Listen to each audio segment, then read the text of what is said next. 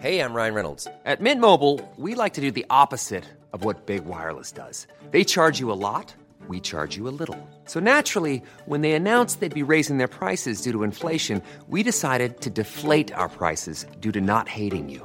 That's right. We're cutting the price of Mint Unlimited from $30 a month to just $15 a month. Give it a try at mintmobile.com/switch. $45 up front for 3 months plus taxes and fees. Promo rate for new customers for limited time. Unlimited more than 40 gigabytes per month. Slows full terms at mintmobile.com. Quality sleep is essential. That's why the Sleep Number Smart Bed is designed for your ever-evolving sleep needs. Need a bed that's firmer or softer on either side? Helps you sleep at a comfortable temperature? Sleep Number Smart Beds let you individualize your comfort, so you sleep better together. J.D. Power ranks Sleep Number number 1 in customer satisfaction with mattresses purchased in-store. And now, save 50% on the Sleep Number Limited Edition Smart Bed for a limited time. For J.D. Power 2023 award information, visit jdpower.com/awards. Only at a Sleep Number store or sleepnumber.com. Hey there, it's Michelle Norris. I'm host of a podcast called Your Mama's Kitchen. When I travel, I'm usually looking for a way to find a taste of home when I'm not at home. And one of the things I love to do when I am at home is entertain. And Airbnb allows me to do that. When I was in California recently, I rented a house that had a great kitchen. And when we were sitting around the table, we were all thinking, we're in someone else's house. Someone could be in all of our homes as well. If you have a home, but you're not always at home, you have an Airbnb. Your home might be worth more than you think. Find out how much at airbnb.com/host.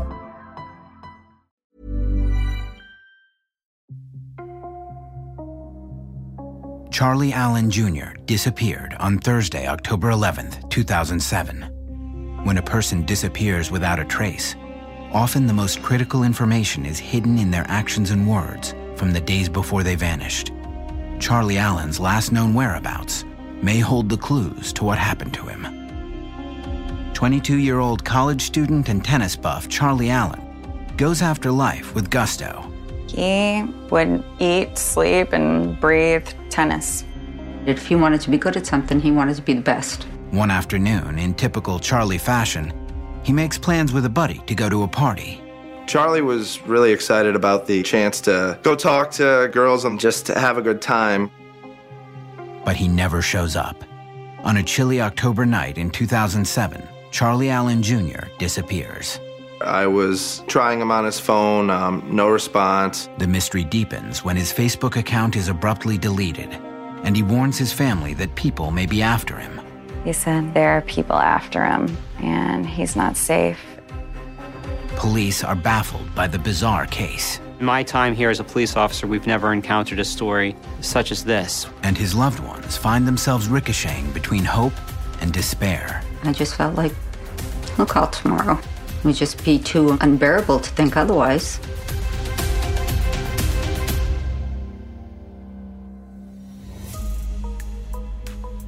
It's a chilly evening in southeastern Massachusetts in October 2007.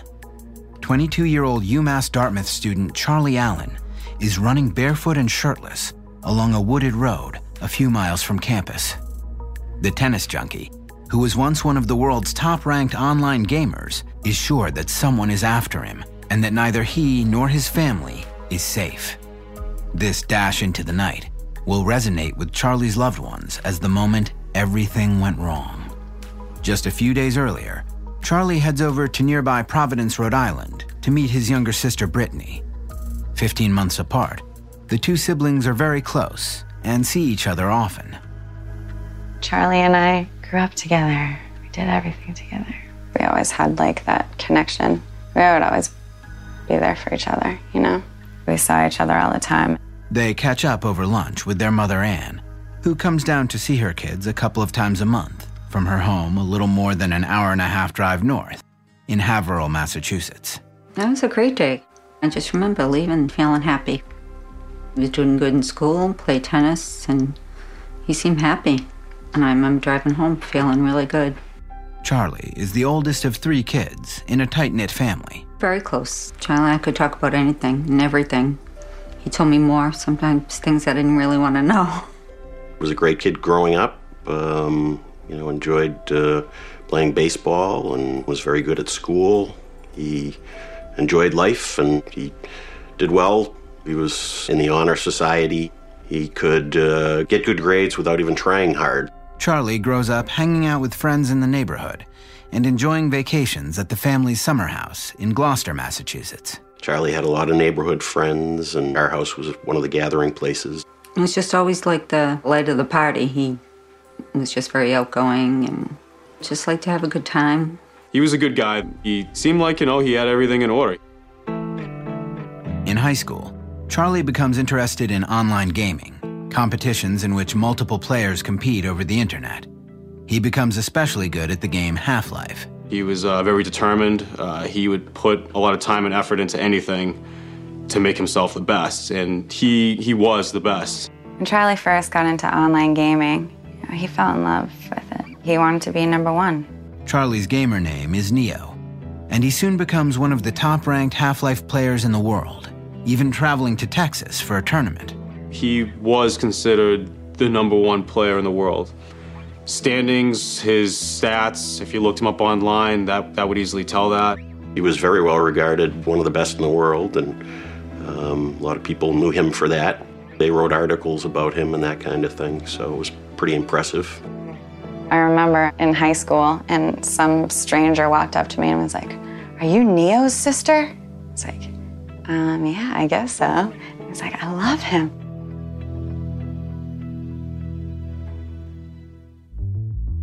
After graduating high school, Charlie enrolls at UMass Dartmouth.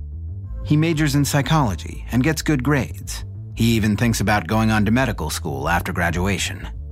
Having conquered the online gaming world, Charlie shifts his focus to tennis when he gets to college. He approaches it with the same determination to learn and be the best. He ended up making the college team.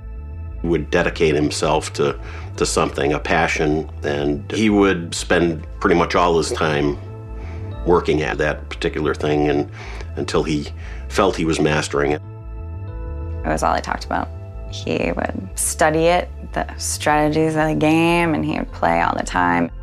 He would eat, sleep, and breathe tennis. He was always a happy-go-lucky guy, always had a positive attitude. On the courts at UMass Dartmouth, Charlie meets fellow student Mason Vio. I had gone down there to practice. I had seen him. He had asked me to hit, so we started hitting and we got it off from there. The two quickly bond over their mutual love of tennis. Charlie was a quick learner. He had developed his skills pretty quickly, and he had a good forehand. He liked coming to the net, and he was able to stay out there with anyone. Charlie is fascinated when Mason tells him he trained at tennis academies in Florida, something Charlie aspires to do himself. Charlie wanted to get a lot better. He had always said he wanted to go down south and just train to see how good he could get. At 2 o'clock on Thursday, October 11th, 2007, Charlie and Mason meet on the courts to practice. We had practiced for 2.5 hours, just playing a little bit and just doing some drills. Nothing really seemed out of the ordinary. We had a great practice. Charlie tells Mason that he has been invited to a party later that evening by a member of the girls' tennis team. He asks Mason to join him. He was really excited about the party, the chance to go talk to girls on the tennis team and just have a good time. Charlie was really excited and was happy that we were both going to go. The two friends grab dinner at the school cafeteria and then go their separate ways to shower and clean up. They agree to meet back on campus at 8:30 and go to the party together. Around 6 p.m., Mason heads to his house nearly a half hour away. Mason assumes Charlie is headed to his off-campus apartment in nearby New Bedford. I had told Charlie that I would see him later tonight and the party should be good, and I will give you a call when I get back. At 8 o'clock that night, at her apartment in Providence, Charlie's sister Brittany is checking her Facebook account. We talked to each other on Facebook every day. He loved Facebook. Charlie had messaged her earlier that evening, and she wanted to get back to him. But when she logs on, she is shocked at what she finds.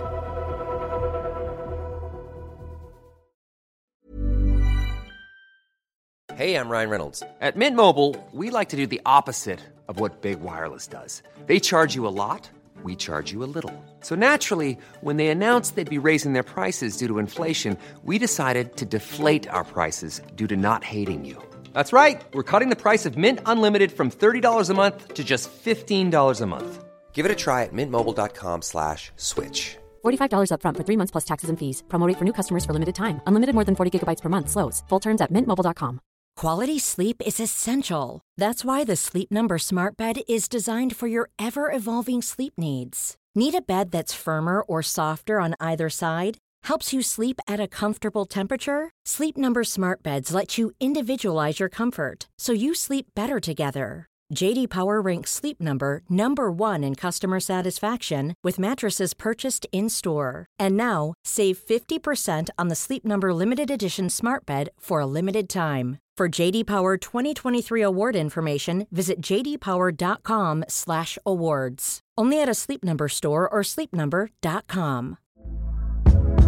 Hey there, it's Michelle Norris. I'm host of a podcast called Your Mama's Kitchen. When I travel, I'm usually looking for a way to find a taste of home when I'm not at home. And one of the things I love to do when I am at home is entertain. And Airbnb allows me to do that. When I was in California recently, I rented a house that had a great kitchen. And when we were sitting around the table, we were all thinking, we're in someone else's house. Someone could be in all of our homes as well. If you have a home, but you're not always at home, you have an Airbnb. Your home might be worth more than you think. Find out how much at airbnb.com/host.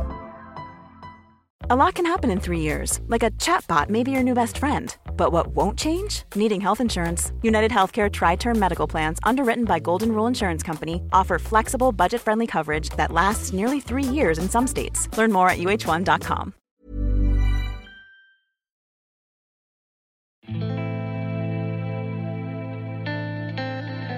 Famous among his friends and family for his passion for tennis, 22-year-old Charlie Allen Jr. is finishing up his senior year of college. October 11th, 2007. His sister Brittany logs onto Facebook to respond to a message Charlie sent her earlier. She is thrown by what she discovers. His account was deleted. He didn't exist on there anymore. And so I thought it was crazy that all of a sudden he would delete it and he wouldn't even tell me. Brittany calls Charlie to find out what happened. At first I was just like, hey, what are you doing? And he was like, I'm walking. I was thinking about going to this girl's party. I was like, okay, well, called because I was wondering, why did you delete your Facebook? And I could just hear over the phone him, his heart dropping. It was all of a sudden, he got really scared. Brittany is confused when Charlie tells her he has no idea what happened to his Facebook page and that he didn't delete it. And then he just started panicking. He's talking really fast, just in a panic. What Charlie tells her next is stunning. There are people after him, and he's not safe, and I'm not safe. It's you have to leave school right now. You have to go home, stay with Dad. Dad's the only one who can protect you. There are really important people after me. I've sent some emails, and I'm not safe. Right before he hung up, he said, all the answers are in the periodic table of elements. Distraught and bewildered, Brittany calls her father. I was really freaked out. And I called my dad crying, and I was like, I don't know what's going on, but Charlie he just scared me. Brittany had been very close to Charlie, but with the way that he was talking to her, she was very concerned about his well-being.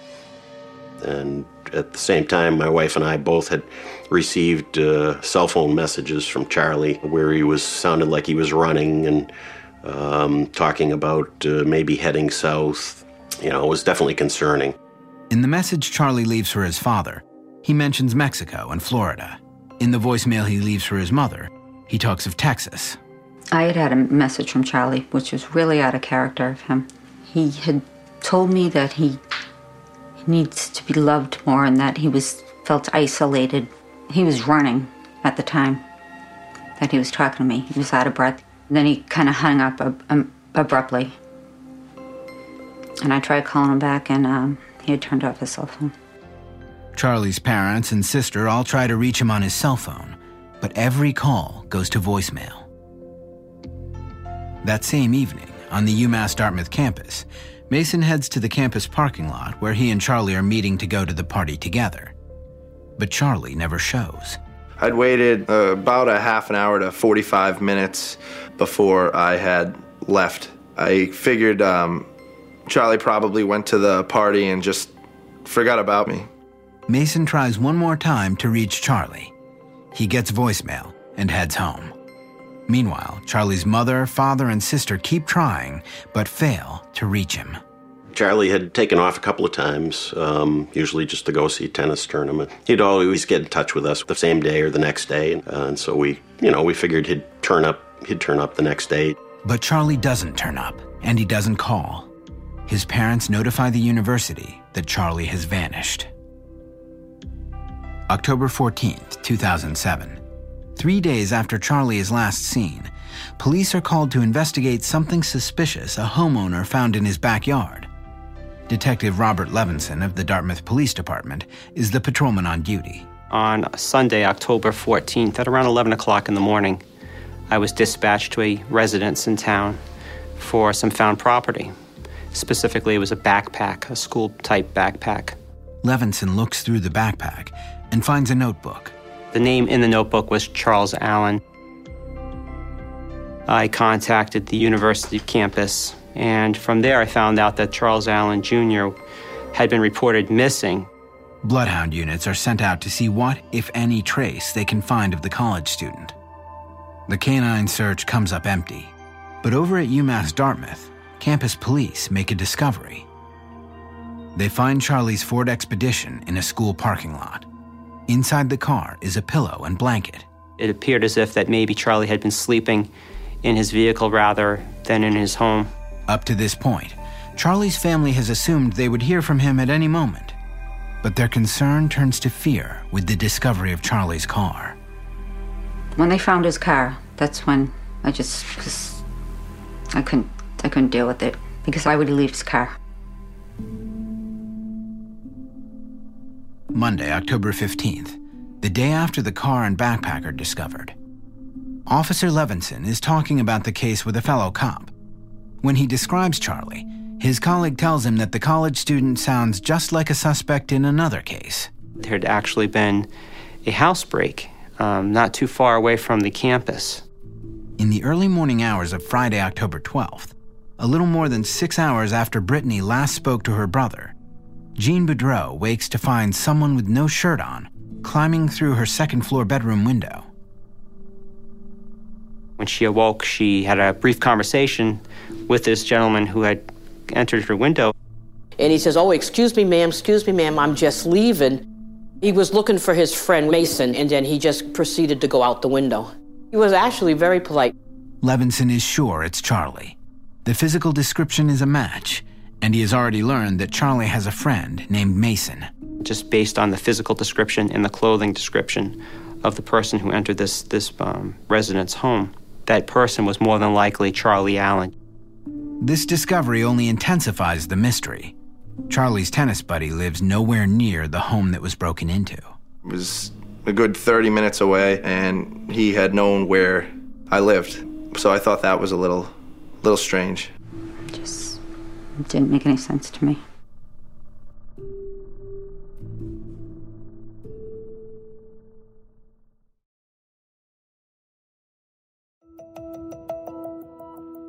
College student Charlie Allen Jr. leaves a series of worrisome messages on his parents' cell phone, and after a disturbing conversation with his sister, he disappears.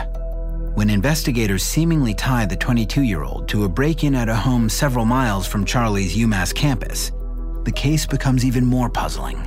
Charlie was not a known criminal. This wasn't his normal behavior to break into someone's house.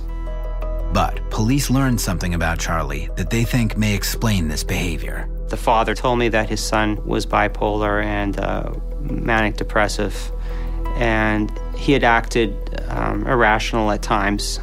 and he might not have been taking his medication as he was supposed to. So it would all make sense that he was in some type of a manic state, and he was acting irrational. Years earlier in high school, Charlie was diagnosed with bipolar disorder, a condition that involves alternating periods of mania and depression. He became a bit manic, and was a pretty big change for him. He had been somewhat shy in school up to that point, and suddenly he was very outgoing, and it was noticeable. When he was manic, he talked a lot and fast, and he had somewhat grandiose thoughts. When he was diagnosed in high school, he took medication for some period of time and started seeing a therapist and seemed to do better. He finished high school, graduated, and it went well when he went to college. But in recent years, Charlie had an on-again, off-again relationship with his psychiatric medication. When they diagnosed him with bipolar disorder and they put him on, mood stabilizers, he said he wasn't the same. He felt, dead inside. He didn't get happy or sad. I remember one time I was so upset about something, hysterically crying to him about it, and he looked at me and he was like, I'm just jealous that you can feel like that, feel passionately about something, even if it's bad, because he didn't. The summer before he disappeared, Charlie stopped taking the drugs altogether. Eventually, he stopped taking the medication on his own. Things had leveled out. He tried to maintain his physical well-being in relationship to his mental well-being, and he seemed like he was somewhat under control doing it that way. He was like, I wasn't alive before. I feel like I'm living for the first time. Police suspect Charlie's disappearance is connected to his bipolar disorder, and that off his medication, he may have slipped into a manic state. We believed that we were dealing with a mentally ill individual, and time was of the essence to find him before he had hurt himself or something even worse. But the people who know Charlie best, his family and friends, find it impossible to believe that Charlie's condition is serious enough to make him want to disappear. People don't understand, mental illness, what people call mental illness, and once they hear that label, it's like, oh, he probably just ran away, or he's probably schizophrenic, he has no idea, he's just crazy. I think he's more sane than anyone I've ever met. Even when Charlie was manic, he always made sense. He never lost his touch with reality. Charlie's mother, who saw him just days before he disappeared, says there would usually be a build-up to a manic episode, and during her recent visit with her son, there was no evidence of that at all. It starts off slow and it builds and it builds and it builds. That's the way it was with Charlie. You just don't lose your mind in 1 minute and run away. There were no signs indicating that he was going to have a breakdown of any kind, so it all seemed a little strange to me. In fact, Mason, who saw Charlie several times a week, had no idea his friend was bipolar. That was news to me because he had always been really level-headed, happy-go-lucky. It hung out with him a lot. There was nothing to suggest that he was depressed or bipolar at all. But in hindsight, Mason does remember something a little odd from the last day he saw Charlie. At dinner time, Charlie and I went to the school cafeteria, and when we had sat down, he reached across to grab pizza from my plate. I thought that was a little strange. I'd mentioned it, and he said he thought that it was his slice of pizza. We both kind of laughed it off. In another strange twist, police also learned that shortly before he disappeared, Charlie legally changed his name from Charles Allen Jr. to Neo Babson Maximus. One day, I got home from work, and he's like, check this out. I changed my name. And he took out his license, and he showed it to me, and it said, Neo Babson Maximus. And I just laughed. I was like, you serious? What the hell is this? I just kind of like brushed it aside, like, I'm still calling you Charlie. I'm not calling you Neo in the public. Neo, Charlie's online gaming name, is taken from the movie The Matrix, while Maximus comes from the film Gladiator. Babson is a family name. I asked him why, and he wanted it to be different. And he wanted to be the best tennis player in the world. That was his goal. And he thought that it sounded a lot better if he had a different name. Charlie didn't talk widely of the name change. In fact, many are later surprised to find out about it. Charlie had never mentioned anything about changing his name. I did not know Charlie had changed his name until after he had gone missing. Police see the name change as further evidence of Charlie's troubled state of mind. I don't know what makes a person decide to change their name. Not only do we have a person that's missing, we have an individual that legally changed his name. And perhaps, did he do that to escape his past, to start a new life? Maybe, I don't know. I guess there's so many possible answers out there. Charlie's family last heard from him on a Thursday. A week later, there is still no word. I just felt like, he'll call tomorrow. It would just be too unbearable to think otherwise. His parents think back to the baffling voicemails he left each of them just before his disappearance, talking about heading south. His last conversation with his sister Brittany is equally confusing. Charlie told Brittany that people were after him and he wasn't safe, but none of his friends are aware of any danger he may have been facing or any enemies he may have had. Charlie didn't have any enemies. I mean, he was just a happy guy and was everyone's friend. So for him to have enemies was a little far-fetched, it seemed. The kid wasn't really a troublesome kid. I mean, he never picked fights. He wasn't like a mean person. I don't know why he said that. Police don't find any evidence to indicate that anyone is after Charlie or that he had been in danger. But Charlie's mother and sister don't believe Charlie's fears are imaginary. I didn't think that there was any chance in hell that he was just having an illusion that there were people after him. I could tell that he was being honest. He was really scared.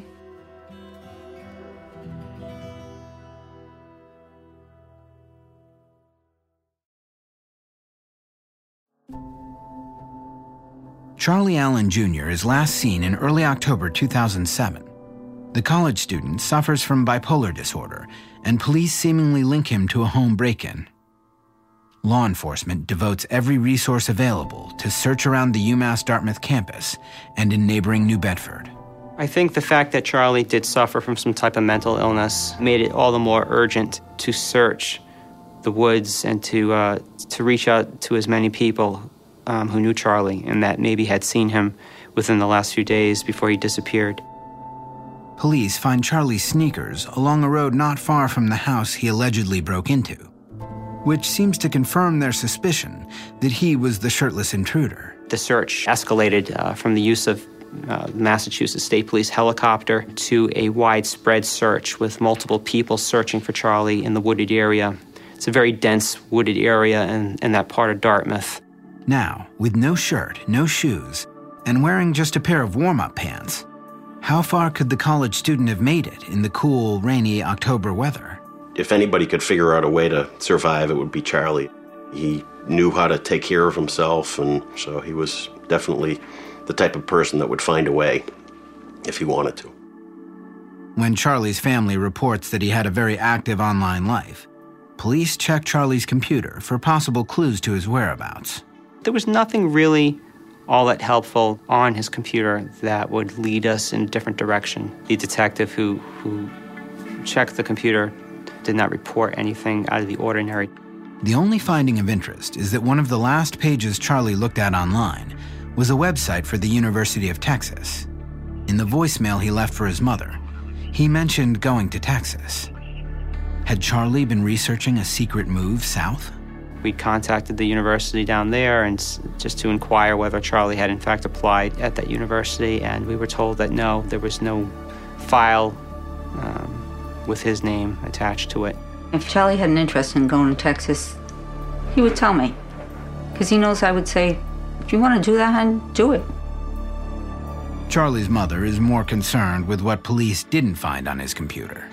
Charlie had told his sister he was in trouble because he had sent some emails to important people. But those emails are nowhere to be found. In fact, all of Charlie's recent emails are missing. There were no emails before he went missing. There were no emails from October 11, 10th, 9, 8, 7, 6, 5, 4. But I just thought it was really strange. Blows my mind that we could give Charlie's computer to the police to do the forensics, and someone who lived his entire life on the computer. They found nothing. He, lived a virtual life, and they found nothing. If there is any truth to the notion that someone was after Charlie, could they have tampered with his computer and purposely wiped it clean? Or could it have been Charlie himself who did it? Could the online phenom have intended to take himself off the grid? If he wanted to change his identity, I'm pretty sure he could have done it. I mean, he's pretty creative in, the terms of being able to, act, and be something, different. He did change his name, so I guess, in a sense, his identity was kind of altered already. According to his friends and family, Charlie had a knack for mastering things quickly. Could he have been equally adept at setting up his own disappearance? Was changing his name a first step in creating a new identity? Charlie's family has a hard time believing this could be true. People would say to me, maybe he just doesn't want to be found. Maybe he wanted to go off like that. And I'm like, well, you don't know him. He would never want to do that. He was going to go to med school. He wanted to be a doctor. He was so happy where he was at the time with what he was doing. And he had goals for the future. He loved his apartment, loved his classes, loved playing tennis. And then all of a sudden it's all gone. Charlie has been missing for more than a week. With no news concerning his whereabouts, his family is getting increasingly desperate. We couldn't sleep, trouble eating, crying all day. It was just unimaginable. It actually was just, difficult to function. Every second of every day, you'd be thinking about it. And it's just totally unimaginable. Did Charlie flee in a manic state brought on by bipolar disorder? Did he decide to create a new identity someplace else? Or, as he told his sister, were people really after him? There are numerous scenarios as to what could have happened to Charlie Allen. He was in our town, someone had seen him, someone had interacted with him. After that, it's anyone's guess what happened. Finally, a few weeks after Charlie is last seen, a witness comes forward. Jim Costa is an electric company troubleshooter. On a Saturday morning in October 2007, he leaves early for work. Driving down Cross Road, I did notice a young man, no shirt on, and he looked rather disheveled. He looked shaken. He didn't look that good. And I saw that young man walking towards a truck, maybe to ask for help, or maybe he slept in that truck. I didn't know. While the young man sounds like he could be Charlie, Costa is not able to remember exactly when he saw him, the Saturday just days after Charlie disappeared, or the Saturday a week later. If it was the right day, I feel confident that it was that student. The intersection is near the UMass Dartmouth campus. It is also along Route 6, a major thoroughfare that feeds right onto Interstate 195. We haven't been able to confirm if that was in fact Charlie. But if it was, what happened? Did he approach the truck driver for help or a ride? It's possible he could have gotten on the truck and left the area. That opens up a whole new door for us, or for the family. It gives us hope that maybe Charlie is alive. December 2007. Charlie has been missing for more than 2 months, and the trail is growing cold. After a certain time frame in any investigation, after a couple of searches had been conducted, the phone stopped ringing. The leads just weren't coming in. We sort of hit a wall in the investigation. It just became more excruciating. Anxiety increased tenfold every day with nothing being found. While Charlie's shoes and backpack were quickly located, There is no sign of his cell phone or his wallet. His father keeps Charlie's bank and cell phone accounts active, just in case. The bank card was never used after he had disappeared. And actually, the cell phone itself, I still have the account active, just in case. Every time the phone rang here at home, it would be, your heart would jump. You think it's him or somebody calling about him. Every time, you hear a car pull up or somebody come to the door, you think it could be him. For about 5 or 6 months, I called him every single day, multiple times.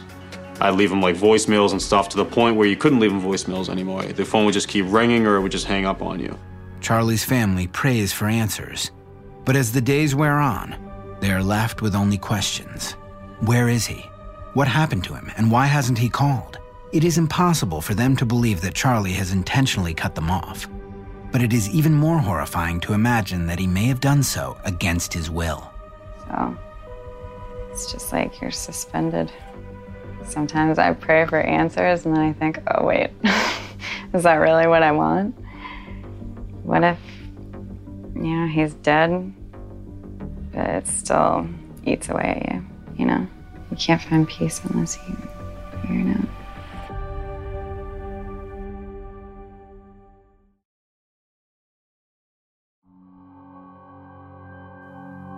The disappearance of 22-year-old college student Charlie Allen Jr. devastates his family and confounds police. It's very frustrating. Is it possible he's out there and doesn't really remember who he is? I don't know. I personally would like to believe that he's alive and he's out there somewhere. Several months after Charlie's disappearance, his family is dismayed by the lack of movement in the investigation. They reach out to a private investigator, John Lascise. Charlie Allen Sr. contacted me, and they were just devastated that they hadn't been able to locate him. Described him as very intelligent, loved his family, and they knew that he was off his medication.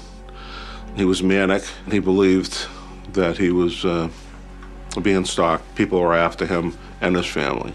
Lascise takes on the case pro bono and forms a cold case team with several other PIs to help. They start by considering the area where Charlie was last seen and weighing whether or not he could still be somewhere in the vicinity. Could he be in the woods? Absolutely. He may have committed suicide. He may have fallen into foul play. It's all a possibility. The first order of business is to organize a new and comprehensive search of the 4-square-mile wooded area bordering UMass Dartmouth. The terrain is dense and difficult to navigate. Alive or dead, if Charlie is in the woods, Lascise is confident that they'll find him. Police have already explored the area, but Lascise and his partners plan a much larger and deeper search, employing ground searchers, ATVs, helicopters, canine units, and cadaver dogs. More than 300 people take part, and the massive effort kicks off on the year anniversary of Charlie's disappearance. This search is the largest civilian-run search that we're aware of in New England. Private investigator Alan Tate coordinates the search. As guides, he uses Charlie's last known location, as well as where his shoes and backpack were found. To search this area here, although on the map it looks nice, wide, and open, on the ground it's very thick and very difficult for ground searchers to navigate through. Charlie's friend Anthony is one of the many volunteer searchers. I was kind of hoping we didn't find anything, because obviously who wants to, you want closure sometimes, but at the same time, I'm the type where I don't want to give up, so it's I don't want an ending that's not positive. But on the third day of the search, a team including Charlie's own cousin comes across some bones. When we got the call, our hearts just dropped. Obviously, after that period of time, it's almost like you might expect it's going to happen, that they would find him. So it was, your hearts drop, but you feel like this is finally it. For 24 hours, we didn't know if they were his bones. That's not a fun situation to be in. When they found the bones, I couldn't even describe to you what that feels like. We just pretty much died. But the bones turn out to be animal, not human remains. It was difficult to do the search, but it was something that was necessary to do. We knew it needed to be done, and in my opinion, the outcome was good. That he wasn't found. I was just exhilarated that they didn't find anything. I don't believe that Charlie is in the woods. I believe at this point that Charlie made it out. But where did he go? While the search indicates that it is unlikely Charlie or his body is in the woods, it still offers no clues to what happened to the college student. There's so many different ways you can look at it. I personally am trying to remain positive. I'd like to think that he's out there somewhere and he's still alive. I think that if Charlie had passed away, I think we would have come across him by now. The only place to go with this investigation right now is to assume that he is alive and see if we can find him. As the months pass, there is no word from Charlie and no sign of him anywhere. The investigation appears to have hit a dead end, but his friends remain hopeful. I feel like wherever he wanted to go, he had a plan. And if the plan didn't work out, 100% the way he wanted it to, the way he thinks, he would have a backup plan. He would have ways of getting by if stuff didn't go the way he wanted it to go. I think Charlie wandered off. I think he probably is somewhere down south playing tennis like he wanted to. December 2009. More than 2 years since Charlie disappeared, there's a possible sighting of him much closer to home. It was about 4 o'clock in the morning, and I was sleeping. Stephen Kelly and his wife are asleep in bed in their New Bedford, Massachusetts home, 11 miles from the UMass Dartmouth campus. I heard the door knock. So, I ran to the door, and I opened the door, and there was a young man standing at the door. Wasn't dressed for the weather. He shouldn't have been outside at 4 o'clock in the morning. He said he needed help getting back to SMU. SMU stands for Southeastern Massachusetts University, what UMass Dartmouth was called until 1991. My wife was panicking. She thought that it was maybe going to be like home invasion if I went outside. So we shut the door and called the police. But by the time police get there, the young man is nowhere to be found. The next day, Kelly's wife mentions the incident to a friend, who tells her about Charlie's disappearance. When Kelly hears about it, he looks up pictures of the UMass student online. When I looked at the pictures, I'm like, that's the kid that was standing at our front door. Could it have been Charlie Allen? Kelly tells police he thinks it was.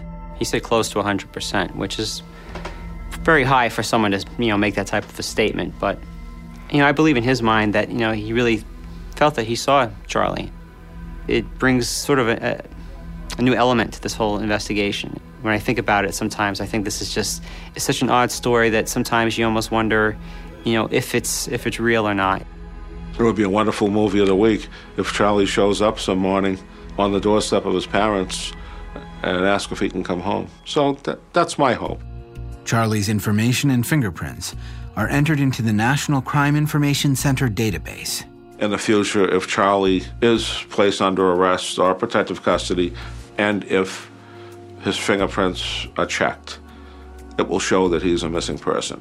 To date, there have been no hits. In my time here as a police officer, we've never encountered a story such as this. So you just want answers. I know the family wants it. I know all the investigators. We just want to know. We want to know what happened to Charlie Allen Jr. All we ask for is some closure, I think. That's what the family deserves, at least. He's still out there, somewhere. Charlie's family continues to hope that Charlie is safe and that they will one day hear from him. Charlie would never just disappear. And he knows me well enough and his family to know that how much it would hurt. I have no idea where he is or if he's alive. It's like the ultimate internal struggle. Because you can't really grieve over something that you don't know. I don't believe for 1 minute that Charlie left because he wanted to. He just wouldn't. I have to hold out hope that Charlie's still out there. I have no other choice. I can't give in to the thought that I'll never see him again.